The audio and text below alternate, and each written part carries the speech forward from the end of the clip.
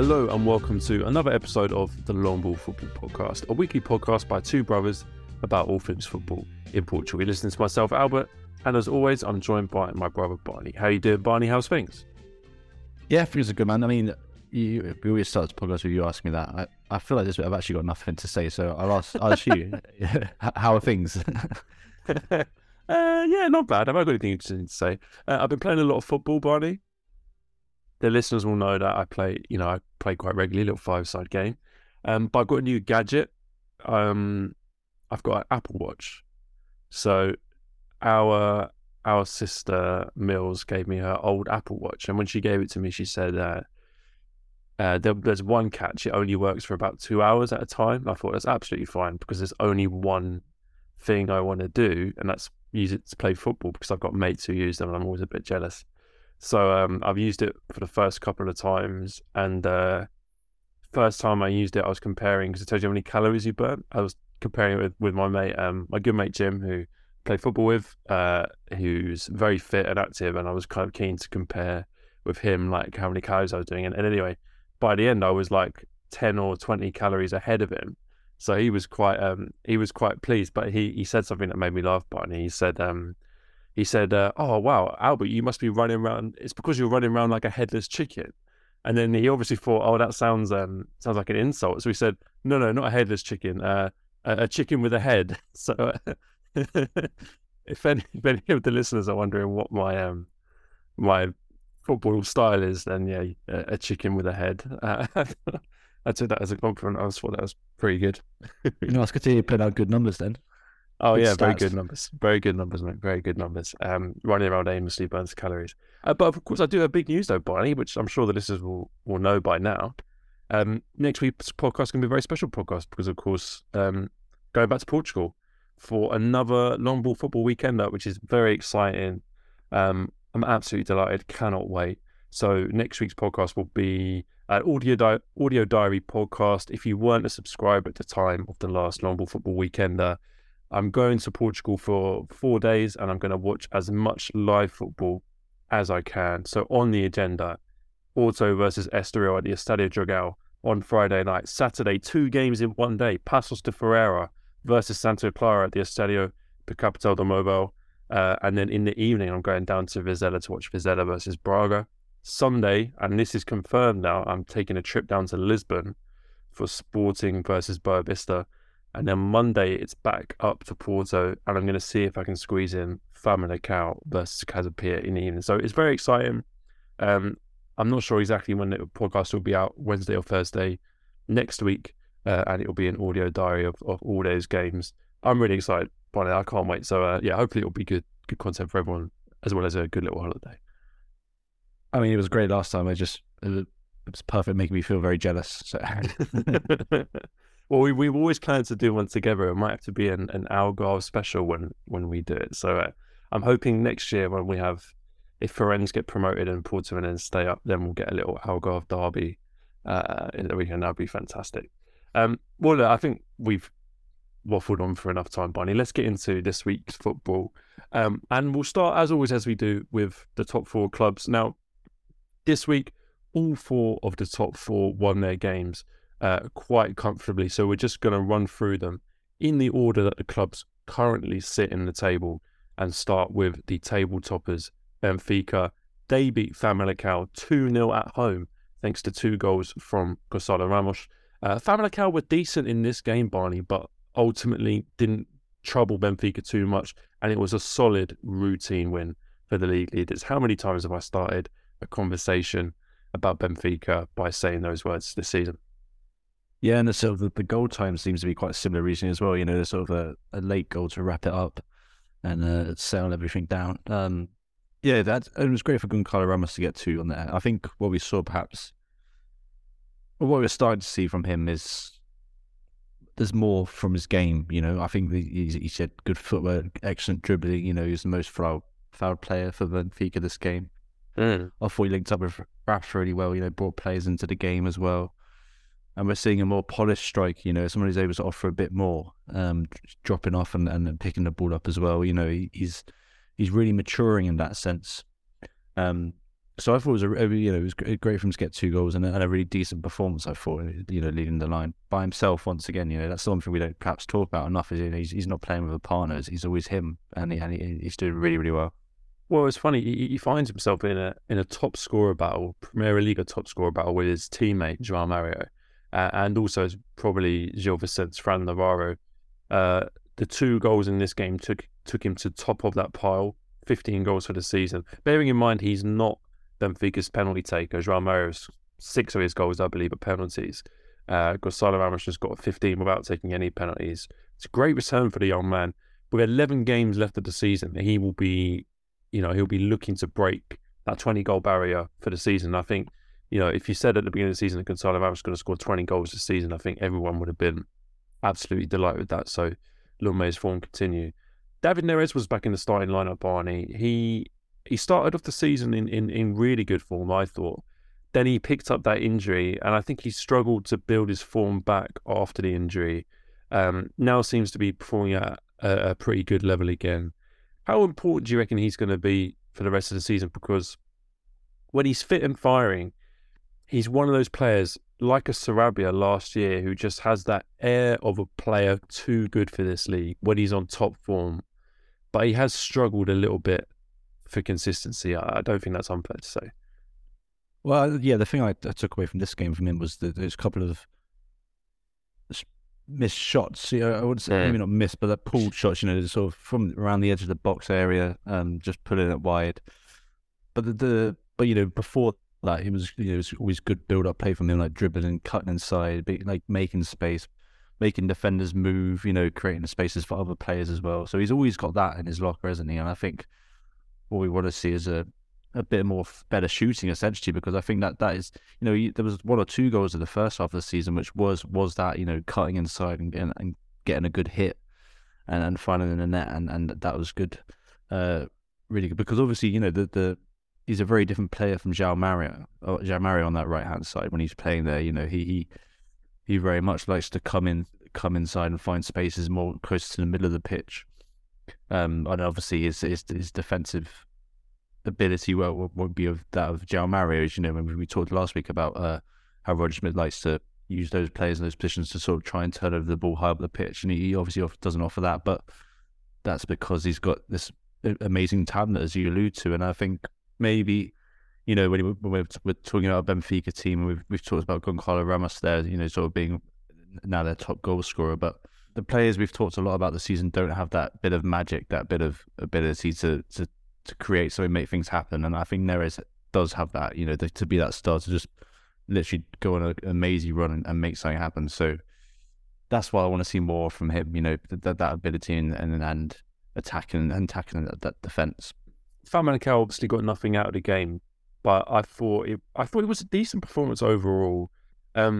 Weirdly enough, I agreed. I was watching the game with BT Sport in the UK, and I agreed with the assessment from the commentators of how Famalicão were playing. I thought that their game plan was actually the right one, because they didn't go out too gung-ho early doors. They tried to contain the game as best they could. They did limit Benfica to very few chances in the first half. It was one of the few chances that they had that they converted into a goal. And in the grand scheme of things, being 1-0 down with about an hour or so to go wasn't the end of the world. And it was at that point they decided to start pushing forward more to try and get themselves back into it, because with 30 minutes to go, I thought they were capable of causing Benfica some problems of their own. There were opportunities there to maybe nick a goal, and if you're looking at it like they get an equaliser in the 75th and the 80th minute, and then they can grind out a draw, that's a brilliant result for Famalicão going away to Estádio da Luz. So I thought the game plan itself was good and almost executed well, but obviously when you come up against a team of Benfica's quality, you're never sort of guaranteed to be able to execute a game plan the way you want to. I really like their midfield this season, and in Seydou Youssouf, the young Frenchman, and alongside the Argentinian Colin Bato, I think that's a really solid midfield, and I think that they're very much key in, like you said there, is sort of controlling the game, managing the defence well, protecting it well. I mean, Youssouf, I thought, is what he was brilliant at is not only like seeking out danger, always covering areas, that midfield area, sniffing out danger. He was so good at driving forward. And I looked at his stats, Albert. He's the only players averaging more dribbles in the league are David Neres, Marcus Edwards, and Pepe Aquino. And Zaidu Yusuf's a defensive midfielder. That sort of shows you what he's got to offer. And at just 23 years old, I think that's someone we could really should keep an eye on. And then another player that stood out for me for Famalicão was Leonardo Sanca. I wrote down the big number 9 because he wears a number 9, but he's a winger, isn't he? He's an out and out winger, but with quite a big stature. And yeah, he looked good, man. He's on loan from Spezia, having signed there a few years ago from Braga's B team, and he was on loan at Casapia last season actually. But 2 goals in 7 games now. That's good for Famalicão. I think we'll definitely see more of him. I thought he worked really hard defensively too, trying to cover Grimaldo as well. And it just looked good with both feet. And I'm talking about David Neres cutting inside. He had Leonardo Sanca had a decent shot coming inside on his left foot as well. So yeah, those are 2 players who really impressed me for Famalicão. Yeah, I completely agree with that. Sanka stood out to me as well, Barney. I think he played quite an eye-catching performance. I thought like you said, some of the shots that he was trying, and the way I thought he linked up with his teammates quite well when they were trying to get forward. He looked like a player of real quality in that team. So yeah, I completely agree with that. Really enjoyed watching him play, and it's good for Famalicão to have those type of players, like you say, Zaidu, Sanka, them type of players who in form have that little bit of quality, maybe that can help them unlock teams, because they've had a bit of a so-so season, Famalicão, and I think they're in need of 1 or 2 players to kind of step up a little bit and help push the team on to a slightly higher level. Let's do our next game, Barney, and talk about Porto. They obviously wanted to bounce back from last week's defeat at Gil Vicente, and they did exactly that against Chaves, winning 3-1 away from home. It was goals from Dani Namaso, Otavio, Antonio Martinez that sealed the win. And I do want to start by talking about Englishman Dani Namaso. It was his 2nd consecutive league start, but a very different outcome from the last game, where he started the game against Gil Vicente, played really well in the first half, assisted Mehdi Taremi, but was obviously taken off at half-time when Porto went down to 10 men and kind of ruined an opportunity for him to make his mark on a game. This week he got the full run out. He played really well once again, and was rewarded with a brilliant goal. It's his best spell for Porto since joining, you have to say, and hopefully the start of increased involvement in the senior first team.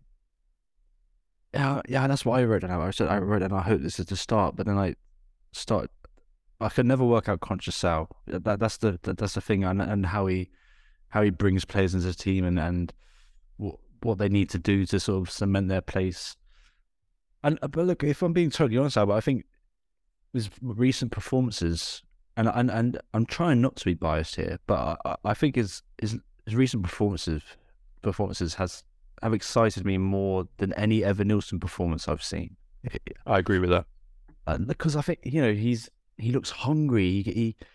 He can make a bit more happen for himself. Look at the goal. He made that space himself. He was good on the ball. He was confident as well. He wasn't afraid to sort of pull defenders out of position and have a little bit of a run. I thought, I think he looks really good. And so, yeah, I think I'll be interested in what other people have to think about that. But I think that's my overall feeling with Dani Namaso at the moment, is that there's a striker there, and imagine him alongside, because he played excellently alongside Tony Martinez in this game. But imagine him again alongside Taremi, and think of that Taremi-Evan Nilsson partnership we saw at the beginning of the season. I think Dani Namaso in there ahead of Evan Nilsson could be a far more dangerous attacking duo. It's interesting because Danny himself has been quite ambiguous about what position he sees himself playing in. There was even an interview he did when he joined Porto where he described himself as an attacking midfielder, and I think that reflects the fact that he's a much more dynamic player than Tony Martinez and Evan Nilsson, and probably Mehdi Taremi as well in terms of speed, agility, dribbling. But the thing that you see from Danny with this goal is the finishing, which in my opinion is his biggest attribute. I think he's an elite finisher, and I don't think it's that controversial to say I don't think any of the other 3 strikers that Porto have would finish that chance in the way that he did. I think he's got a level of finishing, in my opinion, that is even slightly above Mehdi Taremi. I can already hear a few of the Porto fans clicking away on their keyboards as I say that. But look, I mean, maybe we are biased, and who knows? Look, we are football fans. Everyone knows we love the English guys. But I think Danny is a very exciting talent, and I think he is a finisher, a natural finisher in a way that even some strikers aren't. Some strikers are great poachers. Some are great with their movement. Some are great with their physicality. Danny's great with his finishing. So, yeah, I'm really excited by this performance. It's, I had to say, I bring it up again. I'm going to watch Porto at the Estadio de Dragão on Friday. I'm very excited. The last time I did that, I saw him make his debut and score. It's quite an exciting prospect to go and watch on Friday against Estoril, thinking that he might be getting a start and he may well get on the score sheet again. I think he's in a very different position than he was a year ago today, where he was kind of not really an option for the first team. Now he's very much an option, and I think it's the end of the season is going to be quite exciting and quite interesting to see where he takes it. The other goal scorer, Barney, was Otavio. He was also given man of the match on the day. He really put in a performance that I think epitomised what he brings to this team.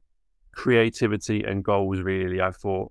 Of course, he scored his own goal, and it was an excellent move, a move which he started and finished himself, which really impressed me. He also set up Danny Damaso for the opening goal. But I think there's other sides to his game as well that perhaps we don't see as much. Defensively, for example, there's a moment in the game where Diogo Costa gives the ball away from a goal kick and is forced into a great save. Well, Otavio is the player who Diogo Costa is trying to pass to.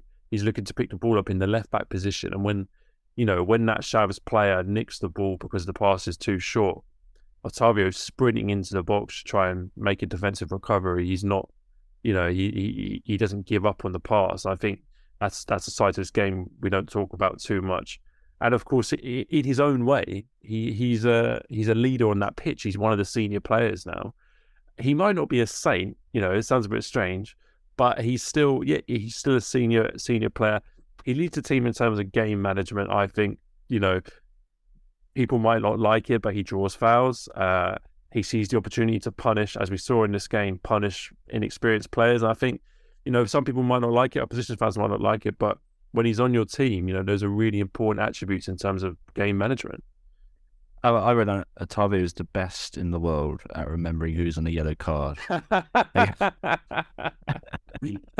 He's got to be, man. And look, that is quite a skill, I think, to sort of, in the heat of a match and when everything's rushing around you to sort of know who's on the yellow. Mate, that poor kid from Chaves didn't stand a chance, did he?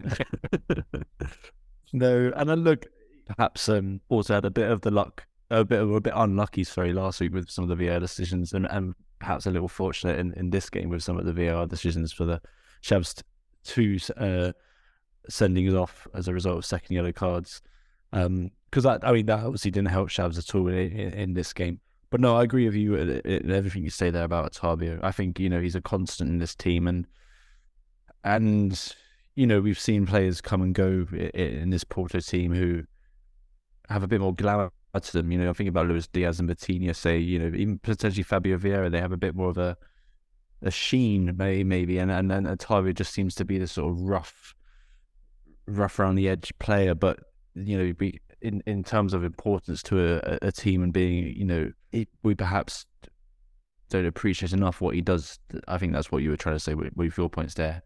I wanted to talk about Tony Martinez. I know I mentioned him earlier, but because as old as he is, you're never going to get an easy game against Steven Vittoria, are you? So I think Martinez battled well and took his goal really well. And like we've talked a lot about Damaso, but I think both those strikers, for Porto had really good games.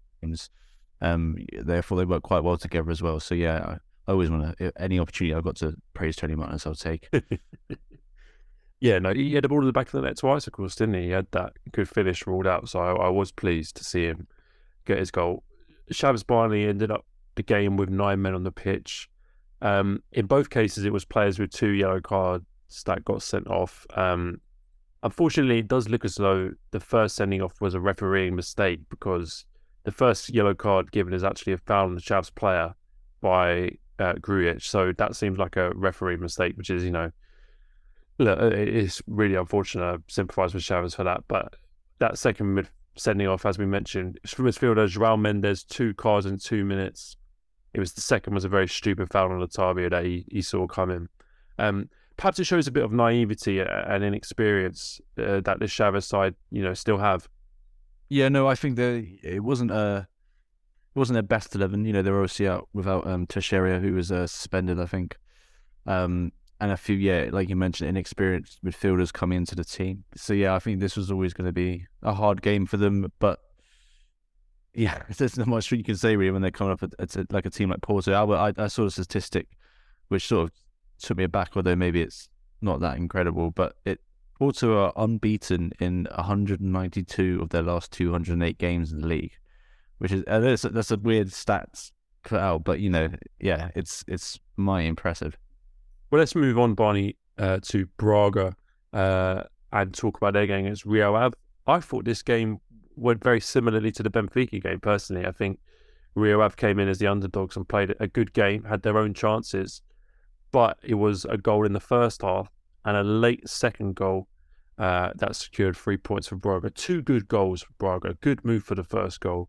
It was a good pass from Tormena into Abel Ruiz. Little flick round the corner to Medeiros. And it's a simple pass and tap in for Bruma to finish. Braga have been playing good football like that all half, I thought. Really good football. Really enjoyed it. They were looking to break through that Real Ave defence. Had they had a bit more luck, I think they would have had 1 or 2 more goals in that first half. But listen, it was great football, and I thought it was a really enjoyable game to watch, to be honest. Yeah, they're playing some really nice stuff, man. They get lots of players forward in the formation they play. Obviously the wingers, and I thought Bruma looked excellent in particular. And I think he's been a really smart signing, and because he's going to bring goals to the team. He's got 3 goals in 5 games now, or a goal every 64 minutes. That's really good. And considering you've lost one of the most exciting strikers in the league in the January window, that's a really good replacement to bring in, and of course allows them to put Ricardo Horta further up the pitch. And from my memory, Albert, I think Braga have looked best when Andre Horta's in the team. I think he offers a lot of creativity. I know they've been going with Mizrachi and Rasic recently, and the 2 midfielders. But who I would probably say are quite similar in style, Rasic and Mizrachi. Defensive big lads. But Andre Horta coming in gives them that bit more creativity. I think good passing range, and so I just completely agree with you there, man. I think they just play some really nice football, and it was a comprehensive win. They were 64% possession, 21 shots. This was a really solid win for them. You know what, Barney? It's really serendipitous that you mentioned Andre Horta, because on Twitter after the game, I saw Dave Pereira, our friend and Braga fan, and then Mateo from Golazo TV, both big Braga fans, saying the exact same thing about how Andre Horta, not Ricardo Horta, Ricardo Horta is the famous one who's played for the national team, linked with Benfica, but Andre Horta is actually an underrated player in this team, and it definitely made me think that, do you know what, I'm guilty of overlooking him as well. I don't really think about him as an important player for Braga. It's easy to see him as, Ricardo Horta's younger brother, a little bit less good, a little bit less consistent.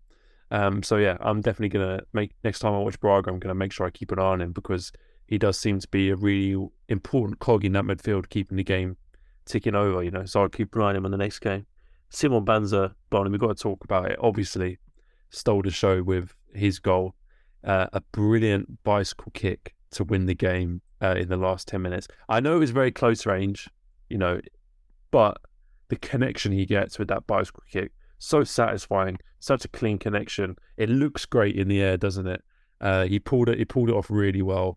I'm sure he enjoyed it as much as everyone watching it enjoyed it. But listen, he's been in good form. He didn't start the game. That was the interesting thing. But he came on and made a good impact. It's funny, they lost Vitinha in January, and we wondered how they would do without a replacement striker. And one of the suggestions was, well, they'll start with one striker. And with Bruma signing, that's what Artur Jorge chose to do in this game. Started Abel Ruiz up top and started 3 behind him. So Simon Banza had to kind of settle for the bench. He's been in really good form.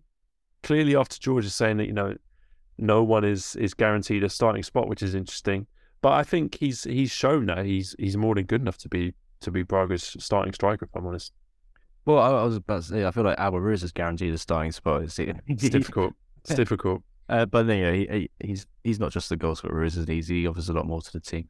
I have to be honest, though. I think my favorite part of the Banza goal was Costina feigning that he got hit in the head.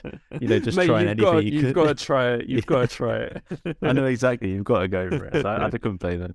I know there was one more player for Braga I wanted to talk about. That was Sardar Sarci, the young Turkish centre back. I think it was his full debut. I think. I thought he played very well. In that back line. He's only 20 years old. They signed him from Besiktas, so he's obviously got a lot of growth in there. And I thought he, looked pretty decent in that back line. Because to be fair to Rio Ave, they had a few there in chances. Mateus pulled out a really good save with a header sort of looping over him and having to jump backwards. And the two strikers, Boateng and Yakubu, got forward a few times for Rio Ave. But ultimately, I thought, like we've been saying, Braga put in a really solid display. Yeah, it wasn't. You're right. Rio Ave did have one or two moments. Guga continues to really impress me. I think he wears the captain's armband really well. He's a leader for them, and I think he's comfortably their best player on the pitch. They kind of started both halves well, I thought, but couldn't keep up that intensity for 90 minutes. Maybe they could have scored, but I don't think they ever really were going to get anything out of the game. Obviously, Barney, the thing we got to mention is that they're going to have to finish this season without top scorer Yakubu Aziz. 7 goals and 3 assists he's got this season, but he's just sealed a move to China with Wuhan Freetowns. Do you think that's going to be a big impact on them for the rest of the season? I don't know. He was rumoured of a move in January as well, wasn't it? That sort of fell apart. So that perhaps they've been preparing for this. But I think he's been a good player for them, and the formation to play with the two strikers, him and Boateng, had been a handy little striking duo. So yeah, shame for him to leave. But I don't know. I think I've got a feeling Rio Ave was sort of prepared for this. Let's talk about Sporting, Barney. They didn't have their most comfortable win of the season against Portimonense, but it was a win nonetheless. It was 0-0 until Paulinho pulled out the acrobatics 15 minutes from the end of the game and scored a decisive goal to make it 1-0. To be fair to Sporting, there were more chances in this game than the scoreline suggests. Pedro Gonçalves in particular, I thought, could have scored 1 or even 2. And Portimonense didn't really threaten them until maybe the last 5-10 minutes of the game, and they decided to start playing football. But look, at the end of the day, the only thing that matters is that it's 3 points on the table when it's a job done. I think this was the attacking trio I've certainly wanted to see, with Pedro Gonçalves, Chermiti and Edwards. I want to see that for some time now. But to be honest, I thought Pot was the only one who did much, to be honest. And I felt like he was doing everything, really. He was, it was a fantastic game from his point of view. I think, and I think he made it glaringly obvious that this is his best position, but what he was putting dangerous balls in the box, obviously creating a lot of shots himself. Just was so unlucky not to score, really. Obviously missed that penalty and a couple of good saves from Nakamura as well. And I just thought it's just funny, and it takes Paulinho to come on for them to score. And then I saw the statistic from Goal Point, 11 goals and assists for the season for Paulinho. And in those games he's contributed, Sporting have not lost, and they've only drawn once. Yeah. I did see a stat which said Sporting had won every game that Paulinho had scored in the season. I thought, well, yeah, but that's 3 goals in 3 games, so it's hardly a great stat. But we've spoken a lot about Amorim's squad selection recently, and there were more changes in this game. Obviously, as you mentioned, the most notable ones were Trincao and Paulinho were out of the starting 11. Chermiti came in and Gonçalves was back on the wing. It does seem that Amorim now, his preference is to play Ugarte and Morita in midfield, and to play Gonçalves and Edwards on the wing. The question is obviously whether Paulinho starts or whether he tries to fit in Trincao. So I was going to ask you what your preferred combination of those players would be. I think you just said you like the one that they started in with this game. For me, the only question mark is whether Paulinho should start over Chermiti, because whilst I like Chermiti and I think he's a raw talent, I don't think he actually offers you more than what Paulinho offers you. Even though I know Paulinho has not scored a lot, neither has Chermiti really. And Paulinho, I think, has the experience and is better on the ball. That technical ability that he has that Chermiti doesn't, I think, makes him a preferred starter.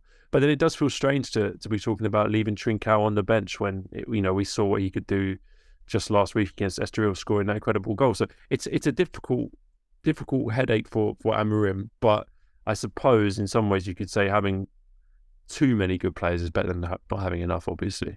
Yes, but I maybe that Paulinho and Chermiti should be rotated a bit. Maybe Edwards and Trincao should be rotated a bit. We haven't really seen Edwards drop from the starting 11 for a while, and he hasn't been brilliant of late. Like I said earlier, the main takeaway for me was just how good Pedro Gonçalves was in that attacking thing, and just that needs to be the one. I think looking at the backline as well, but if we're talking about Amorim's squad selection, Diamonde coming in, I know I said it before, Diamonde coming in on the right-hand side of that back three and putting Anasi on the left-hand side for me is so effective, because when Anasi burst into the scene, right, we were always talking about his passing. He was able to cut through the lines, put direct passes forward and get Sporting going, starting the attacks.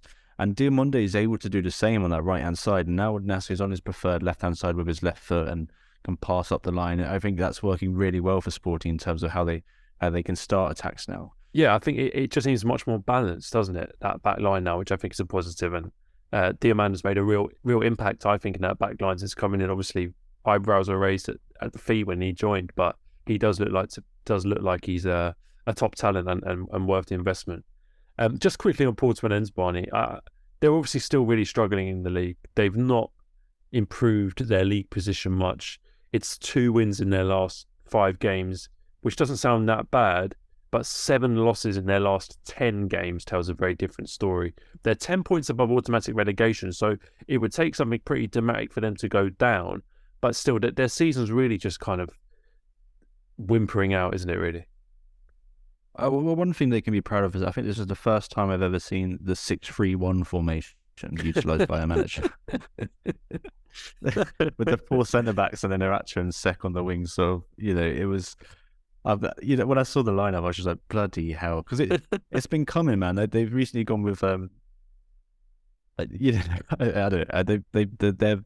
The defence has been chopped and changed. They made a few signings and they've all sort of just been slotted in and he's gone with a back 6. It was just way too defensive. I mentioned Iracha and Sek on the wings, and I know a lot was asked of them in terms of covering both ends of the pitch, but they made a few mistakes. Obviously, the penalty was a bit of a blunder. And yeah, I mean, I don't know. The only shining light for me at the moment for them is Nakamura in goal. He's the highest rated keeper in the league. Another amazing performance. I think there just must be something in the water in the Algarve, isn't it, Zarab? Because they make amazing keepers. We had Samuel Portugal last season and Nakamura this year. He's brilliant. 6-3-1. Don't tell me you don't get tactical innovation in the Premier League.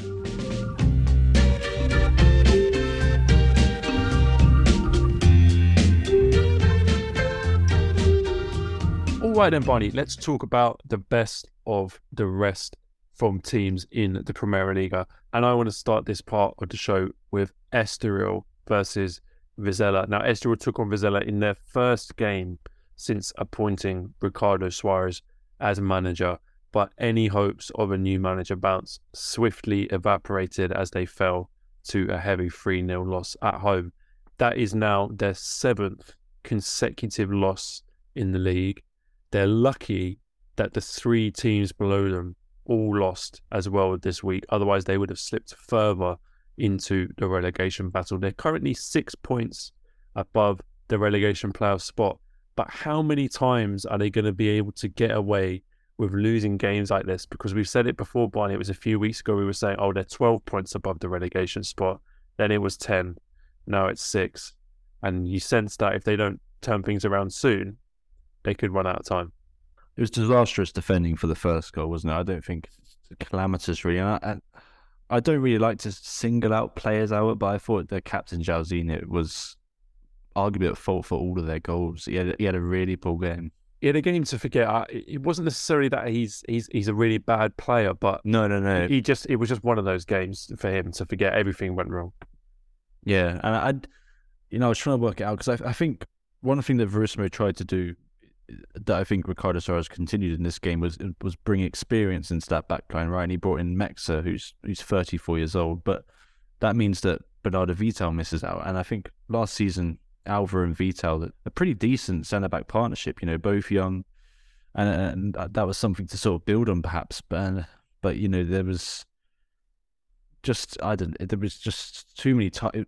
Vizela made it look easy, to be honest. They just sort of carved that defence apart, and I think that's their real problem. They really need to sort that out quick. It's obviously a little bit of a cliche, isn't it? But when things are bad, it just seems like everything starts to go wrong, and that's kind of what happened to Estoril in this game. I thought there was a lot of misfortune around the first two goals. The first goal, as you said, if anyone's not seen it, the first goal essentially comes when an Estoril defender almost comically clears the ball, but it goes straight into the face of one of his teammates. His teammate falls over, the ball bounces into the box, and it's basically a tap-in for Vizela. It's almost laughable if you're not an Estoril fan.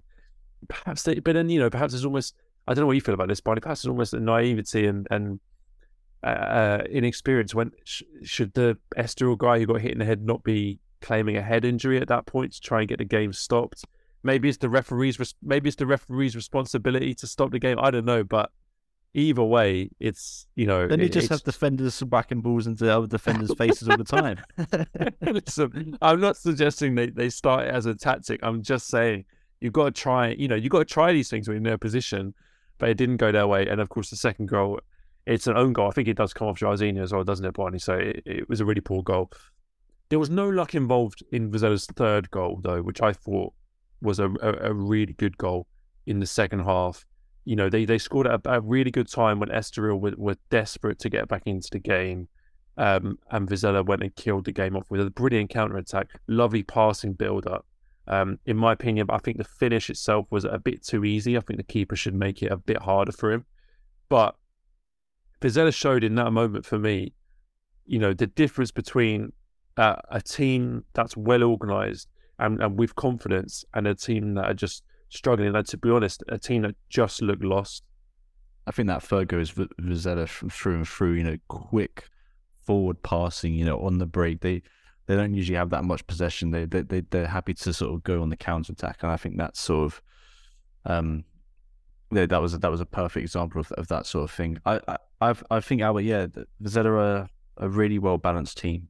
You look at the back line, and Burnett, the keeper, has been a very solid keeper. Bruno Wilson has been really consistent at centre back, and then in midfield you've got Guzo and Samu, who are both excellent midfielders. I honestly think Albert Samu could be doing it at a higher level. I've been so impressed with him this year. He's really stepped up. He obviously got the assist for the first, quick thinking. And then you look at the front line as well. Kika Bondoza, Osmajic.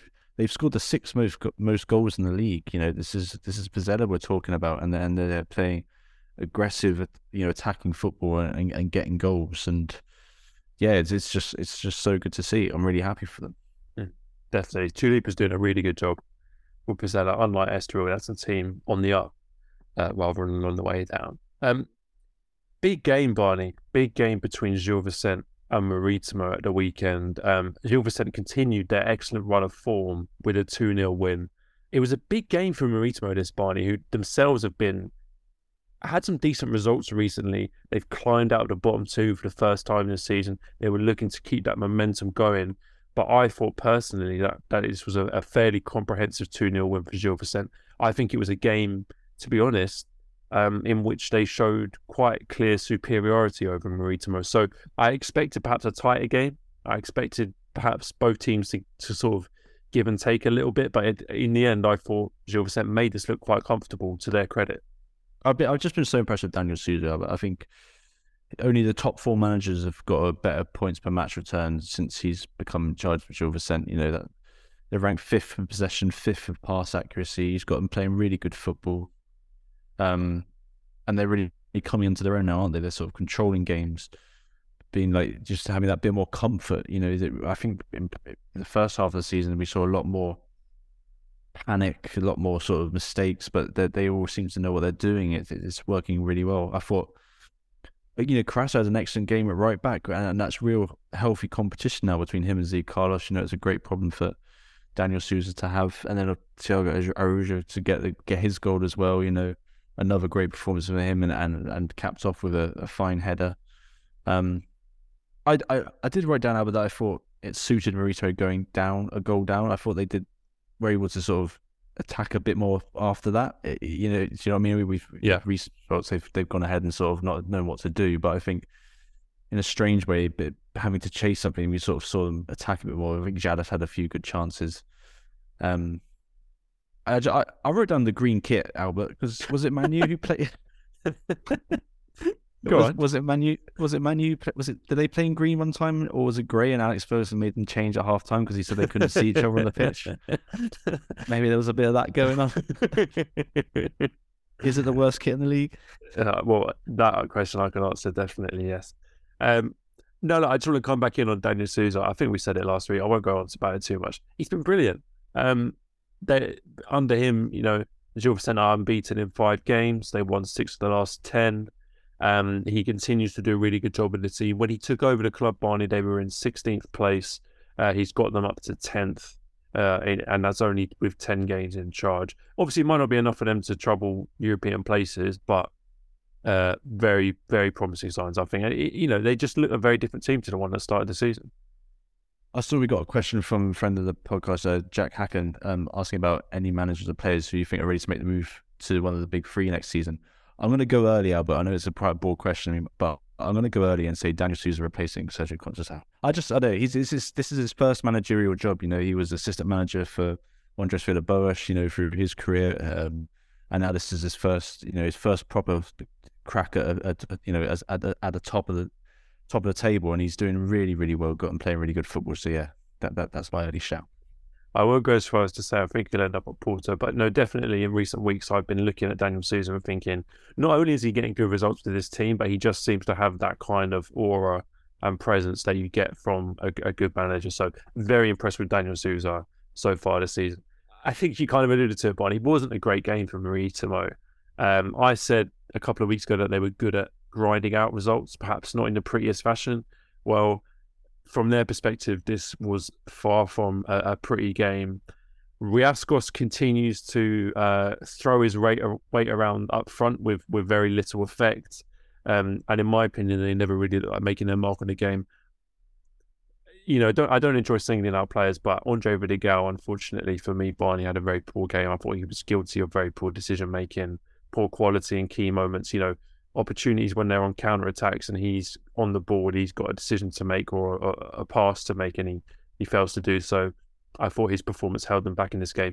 For me, Barney, they're one of their few shiny lights continues to be their number 9, Pablo Moreno. I think he's a player of genuine quality in that side. He made good chances a couple of times.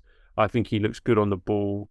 And I think, you know, if Marítimo are going to start winning games on a consistent basis, I think they need to get players like him, get players like Shadas on the ball as much as they possibly can, and perhaps keep it away from players like Vidigal and Riascos who are not helping them too much. But there's not a lot of quality in that side, so I think when you've got 1 or 2 quality players, you've got to build the team around them. And if that was me, I think I would be singling those 2 players out as players that are going to help them create chances and score goals.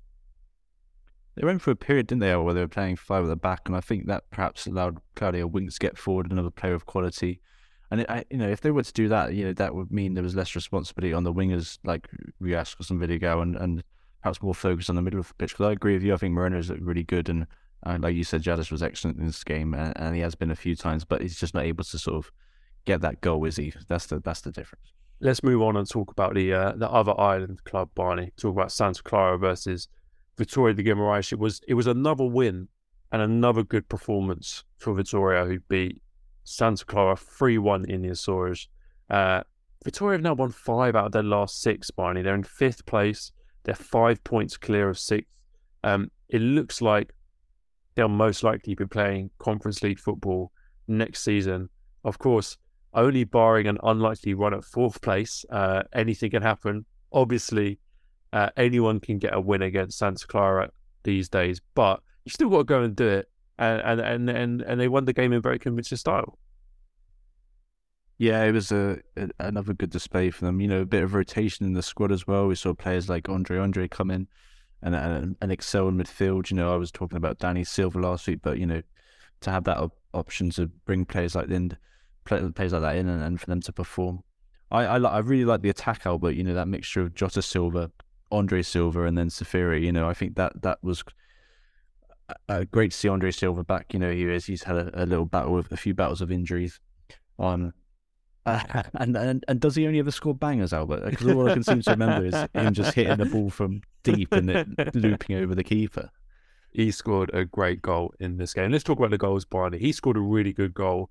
I'm so sorry to be that guy, but it was terrible goalkeeping. I do not know what the Santa Clara goalie is doing. Basically standing on the edge of the box when Pretoria are only about 5-10 meters away from him in attack. Really poor goalkeeping. Just what your team don't need when you're already losing 2-0 and you're in a relegation battle is your goalkeeper to do something stupid like that. But great goal for him. And listen, Barney, who had Alisson Severa making a bid for Premier League top goal scorer on their 2023 Premier League bingo card? Because this guy has come out of absolute nowhere. He's now Vitoria's second top goal scorer with 6 goals. He's 1 goal behind Anderson Silva at 7, but Anderson Silva scored those. It doubled the amount of minutes. He arrived at the club in the summer from BSAD on a free transfer. Did pretty well at BSAD last year, to be fair, scoring 6 goals in 24 games, and that was in a very poor side, so that's not a bad goal scoring return.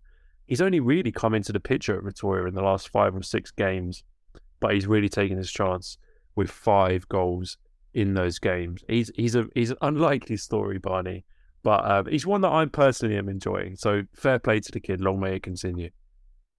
Yeah, no, I thought it was great for him as well to get those goals. Albert, just one more player. Surprise, it's a young Portuguese player for Vitória. Rafa, the keeper, 19-year-old Portuguese keeper coming in for the injured Bruno Varela.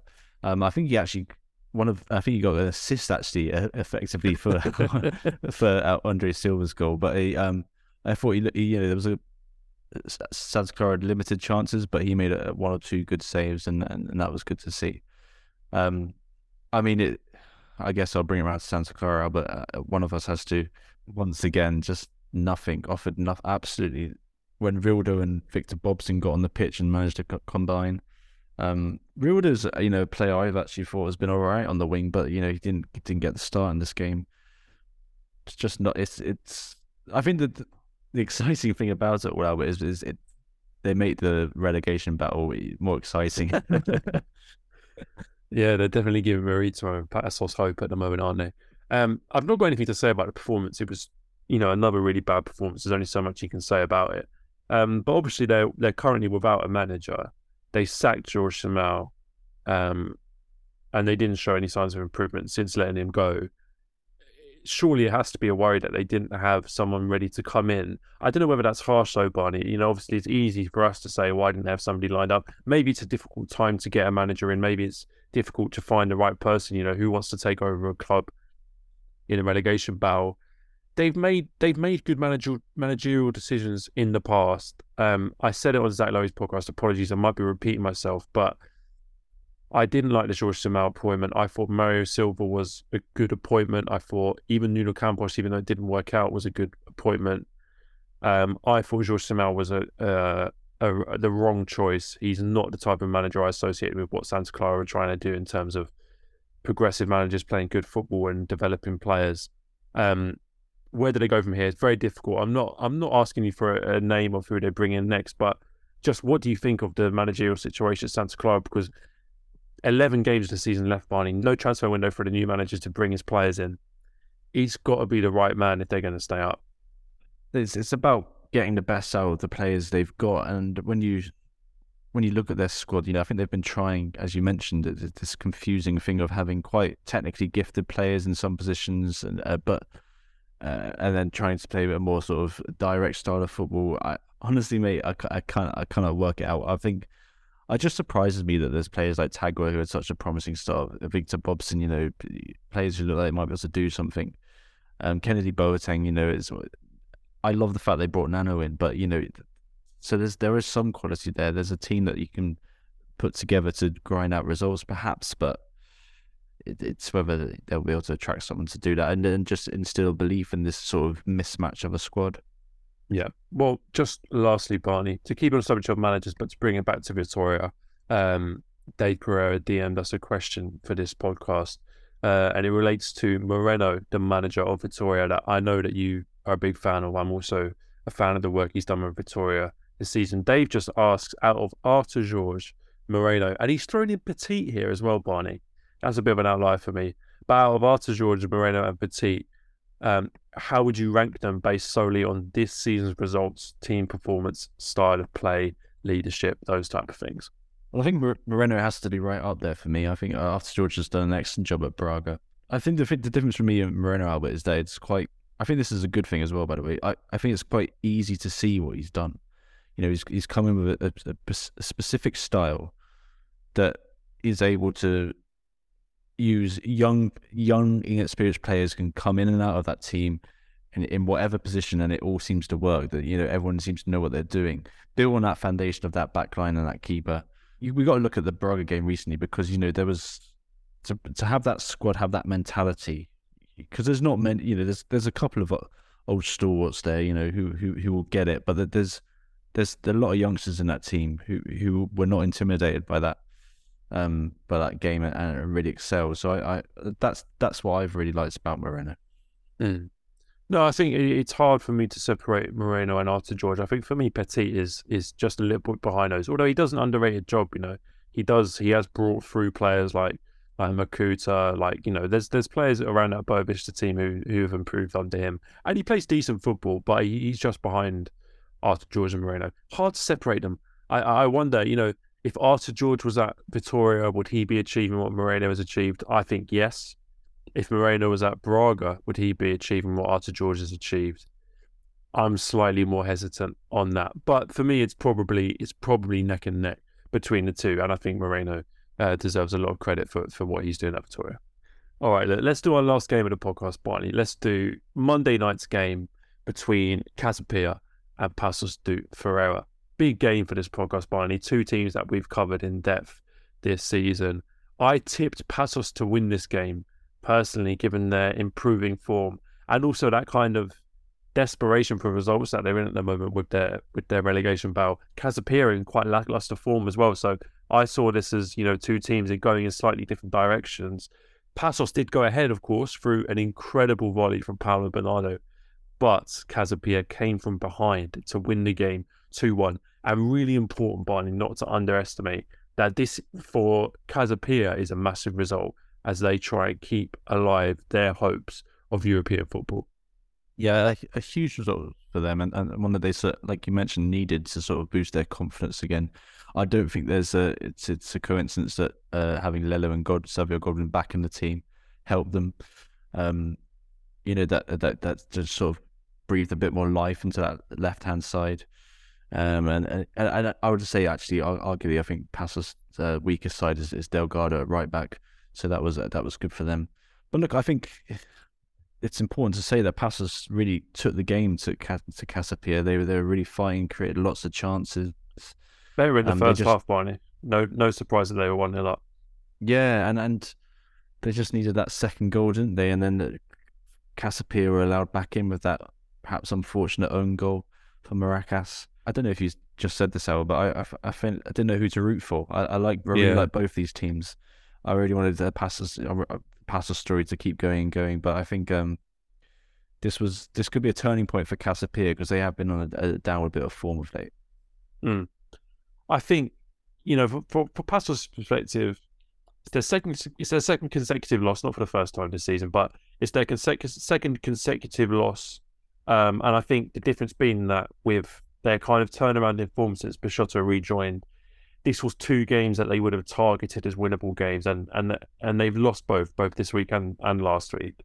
They'll be disappointed with the goals in this one again, Barney. As you said, they went 1-0 up, and then they concede an own goal, and then the second is itself a very scrappy goal with the ball just kind of bouncing around the 6-yard box. They've got a game against Santa Clara coming up. It's going to be absolutely huge, Barney. They will go level on points with Santa Clara with a win. They've done really well to rebuild their season to a certain extent, rebuild their confidence since Cesar Peixoto has rejoined. But the fact of the matter is, with 11 games left, they're just very quickly running out of real opportunities to put points on the board, because good performances don't mean anything for Paços at the moment. Points are what they need if they're going to stay up. I mean, I think I'm really rooting for Paulo Bernardo to sort of. I mean, obviously, you mentioned a hell of a goal to sort of step up, and they have used the loan market before to good effects, particularly from Benfica last season. They need that in midfield, that option of a bit more creativity, and because I think that was a really strong 11 they put out, arguably their best. But yeah, they need more goals, don't they, Albert? And unfortunately, Busquets didn't manage to find a net in this game. Very, very disappointing result for Paços Ferreira. Well, look, that's our last game for this week's podcast.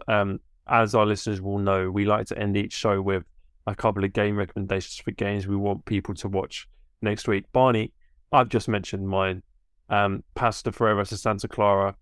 It's a game I'm going to be at, and I'm absolutely buzzing. So I will recommend it, not just for the game of football, but also people keep an eye out, because you might spot a bemused English tourist in the crowd. And if you do, send me a message and say hello. But I think that's going to be, listen, a huge game for the relegation battle. Absolutely huge.